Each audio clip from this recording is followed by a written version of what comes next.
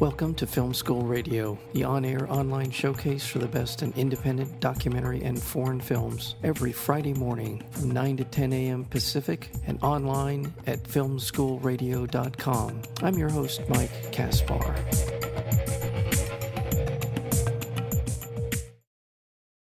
January 2010, in the buckle of the Bible Belt, 10 churches burned to the ground in just over a month, igniting the largest criminal investigation in East Texas history. No stone is left unturned. Even Satan himself is considered a suspect in this gripping investigation of a community terrorized from the inside out. Families are torn apart, and communities of faith struggle with forgiveness and justice in this incredible but true story. We're joined today by the editor, producer, and director of a wonderful documentary called Little Hope Was Arson. That would be Theo Love. Theo, welcome to Film School. Thank you so much for having me. Well, thank you so much for being here. I guess the obvious question on something like this is, now, I mean, if I'm a kind of an example of this, I remember the story unfolding at the beginning of the sort of the string of churches being burned. At what point in that story did you decide that you wanted to do something as a filmmaker? And tell us, our listeners, just a little bit about how you went from that point to actually being down in this part of East Texas and directing this documentary. Yeah, well, I actually had never, ever considered making a documentary. Not even once was that on my radar. In fact, I hadn't even really seen a whole lot of documentaries. But I heard about these 10 churches that burned down about 3 years after the fact, when I read an article in the Texas Monthly magazine. Mm-hmm. And when I read this article, it read like a screenplay. I mean, the 10 churches burned down, and how this turned into the largest criminal investigation in East Texas history, and the way it unraveled and the characters that were involved were things that were just, I mean, it almost came down to a 3-act structure just in the real life event. Mm-hmm. And so immediately I called my producing friend, Trenton Waterston, who worked for Marvel at the time. And him and I had been looking for something to develop into a narrative screenplay. Mm-hmm. And we immediately started working with writers and developing this into a narrative film. And that was our intent initially. And we started doing research with the actual people who were involved. And as we talked to the local townspeople in East Texas, we realized that because it was only 3 years after the event, the emotions were still so fresh. And we started talking to people who would cry with us over the phone. And we made a trip out to East Texas, and we sat in living rooms with pastors and church members who had watched their churches burn down in the middle of the night. And we realized, hey, this might be something that, at the very least could be a special features on the DVD of a feature one day. But, we soon discovered that it could be a great documentary. And so Trenton and I came back to L.A., and we took a crash course in documentary filmmaking and watched all the greats. And, I discovered who Errol Morris was and the Thin Blue Line, and just familiarized myself with how to make a documentary, and we went out and filmed it. And so I really kind of call myself an accidental documentarian. Mm-hmm. Well, you're a quick study, excuse me, because it is a compelling documentary. It has all the component parts of a great documentary. It's a great story. One of the strengths of the film is the reveals in this are there's a fair amount of build-up to the point where we know what happened, and that there's a lot of it's just a very well done. It's a very well paced film, and well, thank you. And it does give you enough information, obviously, because this is such an intriguing, if you will, premise for a feature film, but certainly for a documentary. This actually happened, and why did it happen? In churches and all kinds of sort of cultural zeitgeist come into play when you start talking about burning churches. And as I said in the introduction, in the buckle of the Bible Belt, I mean, this is really the heart of where we and most Americans think of as the most religiously devoted people in the country live. So it had all those elements. Absolutely. But just going back to your point, we didn't cover this before, but you had done a number of short films. Yes. I never got a chance to go to film school. I always wanted to. It sounded like a lot of fun. But I couldn't afford film school, but I could afford a camera. Yeah. And so I bought my first video camera when I was 17 years old and started making short films. And I had a goal every year. I had to complete a short film. And so for about 8 years, I just cranked out every kind of genre you can think of. I made musicals, I made action films, I made dramas, you name it. I made it. And let me be clear, none of them were any good at all. But it gave me an opportunity to learn, and most importantly, it gave me experience with showing my films to an audience. Mm-hmm. I feel like there's a lot of obviously with filmmaking, there's a lot of technical knowledge that you need to gain, and just storytelling. The craft of storytelling is a difficult thing to learn how to do. But really, like, understanding an audience and how an audience will respond to a story, and with pacing, and like you said, giving out information at certain times to elevate the drama. That's really what I learned through my short films. What works and what doesn't. Probably more what doesn't work.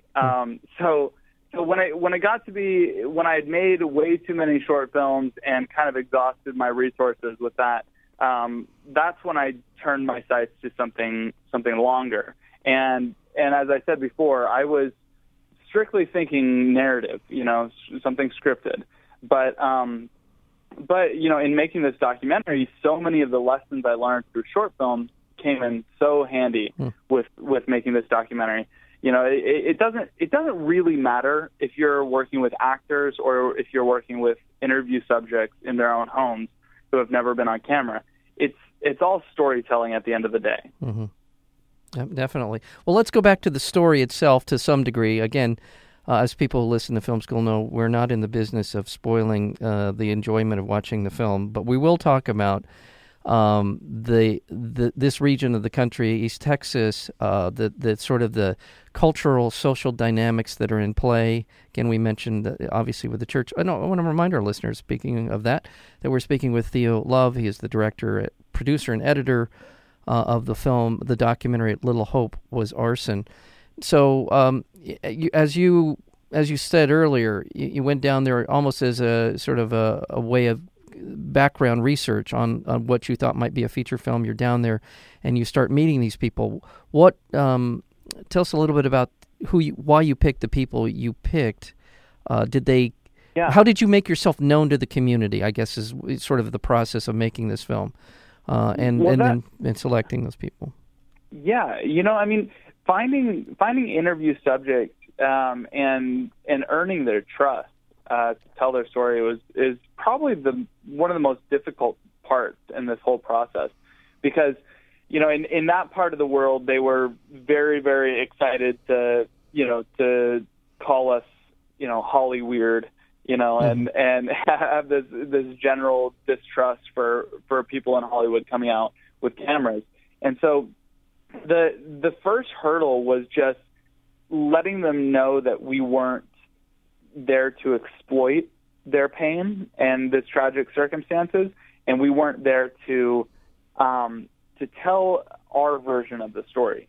It was very important for us to allow the people of East Texas to tell their own story, because that's what's so interesting about the story, is that, like you said, this is the buckle of the Bible Belt. So it's not like 10 churches. If 10 churches burned in L.A., the crime might be interesting, but the significance of the crime, wouldn't really go that far. Right. Whereas in East Texas, there is literally a church on every street corner. And, I mean, the religion permeates every single aspect of the culture. Not to, I'm sorry to interrupt, but I think there were some statistics in the film. I think 14,000 churches in Texas. Is that what? I think it's 1,400 churches. Oh, I'm sorry. Okay, but still, if you look at the math of just how many people live in East Texas versus the amount of churches there are more seats in churches than there are people to fill those seats. Yeah. So it's just an astounding number of churches. And so for somebody to burn 10 of them down, I mean, it was, I can't even describe how big of a deal that was. I mean, there were people that would go into their churches and camp out all night, like round the clock, camp out in their churches with guns, ready to shoot somebody who tried to burn their church down. Yeah. I mean, it was they were on that high of an alarm in the area, and so going out there to tell, I mean, if we were to tell a West Coast version of the story, it wouldn't really have the same impact. The heart and soul of this is telling the story through East Texan eyes, and that's when it really gets fascinating, because when they first heard about these churches burning down, their first gut reaction was that they were terrorists or were Satanists or, at the very least, atheists. But when they actually dug deep into, who was burning these churches down, they came to find out that it was one of their own. Yeah. It was, and that's where it doesn't just become a story about religion, but it's a community and justice and loyalty and most of all forgiveness at the end of the day. Yeah, and again, it's a much it's the crime that was committed, and obviously the property damage is certainly significant in the place where these people go to worship and all of that. And as you're describing it, the devastation that they felt. But what is excellent, remarkable about the film and about the people in the film as well is that the questions that they ask themselves and the questions that they're struggling to answer, and I think you hit on it with forgiveness. I mean, the tenets of religion are about that. That is one of the basic tenets of Christianity and every religion as well, is this ability to look beyond and to forgive and to move on, and hopefully with it comes renewal and all the rest of it. And this is certainly at the core of what we're talking about when in the film Little Hope was arson. And so that's the drama that plays out in front of us, the audience, watching this film. Right. I mean, it's a difficult thing to tell a story about religion because, a lot of films that cover religious topics kind of criticize it. Well, they have a point of view that's usually condescending or glib or something like that. Correct. And then on the flip side, you have religious films who are just trying to evangelize, right. And they become preachy and they don't even feel like authentic stories. Well, they become ridiculous at some point. Right, exactly. And so, I mean, we had this unique story because the victims of these crimes were they weren't people. They were church buildings. I mean, nobody was hurt in these church fires. Nobody was killed, and it wasn't directed at a certain race or a certain denomination. Right. It was based on church buildings. And so we had a choice of how to present that. And I'm very happy to say that,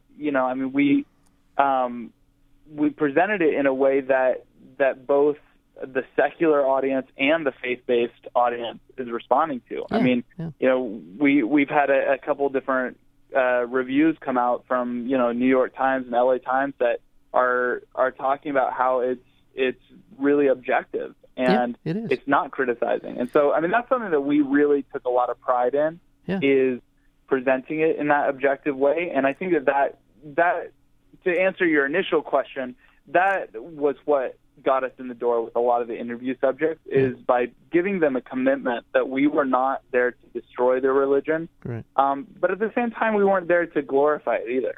Right. Well, again, the different characters, people who were law enforcement, people who were the clergymen and members of the church, and even relatives of the people involved in it, are all in some various forms, some various degrees of struggling to reconcile what happened with religion, with family, with law enforcement, the sort of the sweep of law enforcement, the almost inability to see mercy in the law. All of those things are open and these people are in very real and human ways struggling with all of those questions, and I think that's for me the beauty of watching A Little Hope Was Arson. So, well, I appreciate you seeing beauty in that, because I mean that's a way that I've learned, is different from narrative films. In narrative films, we've come to expect these kind of easy answers, a nice little ending that wraps up in a little bow for us, that comes to a nice logical, moral conclusion. Reality never works that way. Mm-hmm. I mean, reality is messy. It's oftentimes confusing. And I would love to say that our film answers the question as to why these churches burned and what churches should do differently and answers a bunch of questions, but it really doesn't. It opens up a lot more questions than it probably answers about what it means to be a church. What role does church have in society, and why, how somebody's religious beliefs can affect their actions. In this case, in very violent action. Yeah. And that's something that a film that tackles religion, I feel like, is best when it doesn't strive to answer questions, but strives to pose them. Yeah, and I would also, by the way, we're speaking with Theo Love, the director, producer, and editor of the film Little Hope Was Arson. Also, in addition to that, other questions arise in the film, and then the people who you were able to interview for this. Questions about family, questions about domestic violence, questions about alcoholism, questions about, the impact that these things have, and religion is it a vessel for sort of these things being played out, or is it how much of an impact does in fact, these issues of drug abuse and alcoholism actually are facilitated in some ways by religion? I mean, we have. I don't want to venture too far down this road because I don't want to give it away, but we have someone very close to the people who were responsible for this, whose own decision to try and take their own life, the impact that it had, all these things, all these sort of. I'm finding more and more of these stories. It's sort of about the brutality of one towards the other, and this sort of rippling effect that these things tend to have on people's lives, and it ends up in our court system, and our court systems are not there, at least in the large part to be merciful. They're there to be sort of vengeful, and those are questions we all should be struggling with. What is the purpose of the criminal justice system? And all of these things, and again, Little Hope and the actions of the people involved really kind of play all this stuff out. Yeah, you bring up an amazing point about, the forgiveness is something that is championed by pretty much every religion, but yet it doesn't really have a place in our justice system. No. And I don't know if it should have a place in our justice system, if I'm completely honest. Mm-hmm. This movie isn't about taking on the legal system at all. Mm-hmm. But there are some things that are fairly startling about the legal system and the consequences of burning churches in Texas. And as you can imagine, the consequences are fairly harsh for somebody to burn churches in Texas. And there is so much discussion on forgiveness on a personal level in this film, but it doesn't really transcend into our legal system. Not at all. And that's, I've taken this film to quite a few film festivals over this past year, and that's inevitably during the Q&A after the film, it always goes back to the legal system, with people asking whether forgiveness and grace has any sort of room in the courtroom. Well, and the reason I'm bringing it up, and it's probably very similar to the reasons that it's brought up in these screenings, is that we have the luxury in some ways of a fully fleshed out perspective on the story. And oftentimes that's not the case in a legal proceeding. The legal proceeding is, did they do it or did they not do it? They're not so much interested in the whys and the ramifications of a life before the crime. And again, I mean, I think this is grist for discussion. I think maybe we keep people from doing these things over and over again if we have a longer view, or not. Maybe crimes are so heinous that it doesn't really matter, and that's not the concern of the courts or the judicial system or the jails or the people who run the jails. But at some point, we've got to stop. I mean, this is just me, sort of editorializing. At some point, maybe we need to. Maybe our criminal, or maybe maybe not the courts.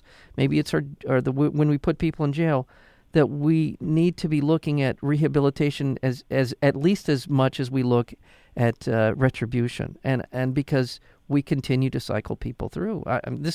We're way off subject here, Theo, and I didn't mean to get away. No, but I think that's the reason why we make films like this, right? Because it allows for discussion to develop, whether it's on the legal system and the prison systems, or it's on religion, and I mean, that is the biggest compliment you could ever give this film, by getting way off topic and a big philosophical discussion. That's the best thing in the world for me. Yeah. Well, again, as I said, the beauty of Little Hope Was Arson was that I have the long view. I have the big story. I have the big picture here in front of me. I see the families. I see the people involved. I see the church members. I see everything. So I have that benefit. So I can make these sweeping assessments where the courts and the ministers, the people that are focused on one specific part of this story, don't have that perspective. And so, again, you're right. This is this is why we love documentaries and we love great filmmakers and the rest of it, because they tell these great stories. And once again, congratulations to you and to Trent as well on this. Trenton, I don't know how it goes by, but Trenton Watterson on just a wonderful film. I would like to point out that if you're fans of, or listeners are fans of Rotten Tomatoes, I think it's like a 95% or something. It's crazy. Yeah, it's way up there. It's up there. I mean, it's kind of, I mean, the reviews are when they're good, they're such a blessing. When they're bad, you try to bury them deep. But we've been incredibly blessed to get some great reviews. And I kind of like to circle back, because you are film school radio, and you talk about films on a broad perspective. Like, the reviews are surprising to us, quite frankly. Like, I mean, we tried to make the best film that we could possibly make. But we always assumed that people would dislike our film. Honestly, like we really did. The whole process, we were like, "Oh, critics are going to hate it." Why? Because it was religious. Oh. And it is inherently religious. There's no way to take the religion out of it. But that's the thing that is so encouraging, actually, about this whole process of releasing the film is that critics and audiences are able to see the religion in context, that it's not religion pushed on the audience. Yeah. It's religion that is inherent to the characters. And so, I mean, I'm absolutely blown away. I go to Rotten Tomatoes, more often than I'd like to admit, just to make sure that it's real. Well, let me ask you then. You've done the documentary, you've done all the research. Are you still entertaining the idea of doing this as a narrative? Yeah, we absolutely are. We're on draft, I think, 4 of the script. Mm-hmm. It's a tough story. What we found out was that it's really tough to turn this particular story into a narrative because the documentary takes the perspective of the community, and it's very much a community story, whereas the narrative will be told through the arsonist's eyes of what it was like to go into a church in the middle of the night and deliberately light it on fire, and what were some of the motivations behind that. And so it's a completely different movie, and we're excited about it, but we're still wrestling with it. Can I introduce a thought into that into your? Absolutely. Okay. Well, there's a couple things that I would. Film school. Yes, that's right. Writing something like this, I would also really bring in, and I'm just going to use her name because this won't give anything away. I would bring in Christy, and what sort of her internal dialogue and struggle would have been, and then James Ellis. I think those are 2 people that allow us to see into the humanity of the people involved. I think the youth minister, if I've got it is James Ellis. Yeah. I think those 2 are sort of a good audience device to get us into the minds of these guys. I mean, to these people, and I think their struggle and James's on screen time isn't a lot, but it's very powerful, and I was really drawn to him and his story and where it took him. And I think same with Christy. Those are 2 people that really, were really a great way into understanding what was going on. Absolutely. I mean, that's. You definitely know the challenges of storytelling, because the difficult part in a film like this is getting the audience to connect with your protagonist, and if your protagonist is burning down churches, right, then you have to find other points of reference for the audience to connect to. But to believe in the relationship with the arsonist, though, that's a very complex and their relationship seems grist for a lot of good drama. But as you said, I think it's going to be difficult to make me as an audience member want to watch them. And I'm sure there are more about their backstory than I do. But I want people to tell me why I should care about those people. For sure. Yeah. For sure. So, that's the thing with the characters that you mentioned with Christy and James Ellis is that even though there were arsonists who lit the match and burned these churches down, there was a community around them that was affected but also contributed. Yeah. And so to tell their story means that you do have to tell the community story as well. Yeah, I agree. Well, I've kept you a lot longer than I said I was going to, and I appreciate you spending all this time with us. Absolutely. It's been a lot of fun. Thank you. So I want to once again remind our listeners that the film is Little Hope Was Arson, and I love that story. That little bit of why it's titled Little Hope Was Arson is a terrific thread to pull on if you want to go see this film, and it's just been a pleasure, and I look forward to your future work and documentary work if you choose to go down that road again. It seems like you've got a knack for it, and by the way, just off topic a little bit, in your travels through the world of documentary filmmaking, You mentioned Thin Blue Line, obviously a film about some people in Texas as well, but any other favorites of yours or favorite filmmakers that you sort of become... the Thin Blue Line was hugely influential to me in making this. I kid you not, I probably watched that film every week while I was editing this. It's a great film. It is a great film. It's incredible, and it's incredible how long ago that was made. Yeah, because it's still so contemporary. Yeah. But the other film that I would recommend anybody watching is the film Dear Zachary. Yeah. By a filmmaker named Kurt Kuhn. That film is just absolutely incredible and taught me so much about, as you mentioned before, when you deliver information to the audience. Yeah, and talk about a film that begs you to forgive. I mean, that is a tough film. I haven't begun to forgive the subjects in his film. It's still heartbreaking. Yeah, it is. So it's a terrific film. First, go see our film, Little Hope Was Arson. It's on iTunes. Yes. But second, go watch Dear Zachary and Thin Blue Line. You won't be disappointed. So that's a great point. You can see Little Hope on Little Hope Was Arson on iTunes. Where else can we see it? Yeah, it's on Amazon. All the major VOD outlets.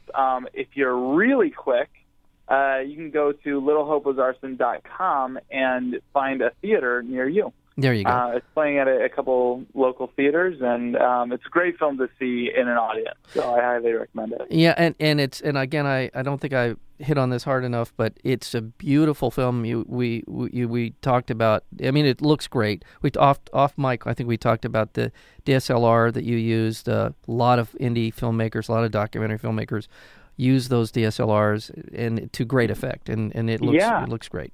Well, one slight note on the cinematography, and this is a little piece of filmmaker advice for anybody who's thinking about making their first documentary. I hired a wedding videographer to film this, and that wedding videographers get a really bad rap, and they have, but that whole industry has taken off in the last 5 years with DSLRs, and wedding videographers are incredible because typically in their line of work, you get one shot. Exactly. You have one shot to get that kiss that I do, to get that one moment. And so on a documentary, it's that same sort of pressure. You need somebody who is able to capture something in the moment, on the fly. And they're generally one-man shows. They show up with all their equipment. They're used to working alone. Yeah. They're, no fuss, no, Hollywood DP egos. And so I highly recommend hiring wedding videographers. Mm-hmm. And if you want to look at our reviews, I think that our cinematographer, Nate Larson, has been mentioned more in positive reviews than I have. He just did a phenomenal job. Beautiful cinematography. I concur. Nate Larson, the cinematographer on this film, yes, absolutely. And I can say I actually work with somebody who has been a wedding cinematographer, whatever you want to call him. What do you call him? What did you just say? Wedding videographer. Videographer, thank you. Used to be called, but I can tell you just from seeing, and I have seen some stuff lately, and you're right, it has gotten a lot more professional looking. Those guys work their asses off on a shoot. And you're right, they got to get every shot right. They've got to get it. They only have one shot. And if they miss, Uncle Bill, who dies a month later, after the wedding, I mean, all hell breaks loose. So these guys are under all kinds of pressure to get it right. And good advice. And I mean, not only that, is that generally they're very creatively frustrated. And if you give them a job on a documentary or something even remotely creative, then, they just do incredible work. I can't say enough positive things about the wedding photographer industry. Yeah. Well, excellent advice. We are, as you said, film school. We dispense advice in in boatloads, in bucket loads here on the show. So thank you so very much, Theo Love. I really enjoyed the film and thoroughly enjoyed our conversation. Thank you so much. I look forward to your future work. Thank you so much for having me.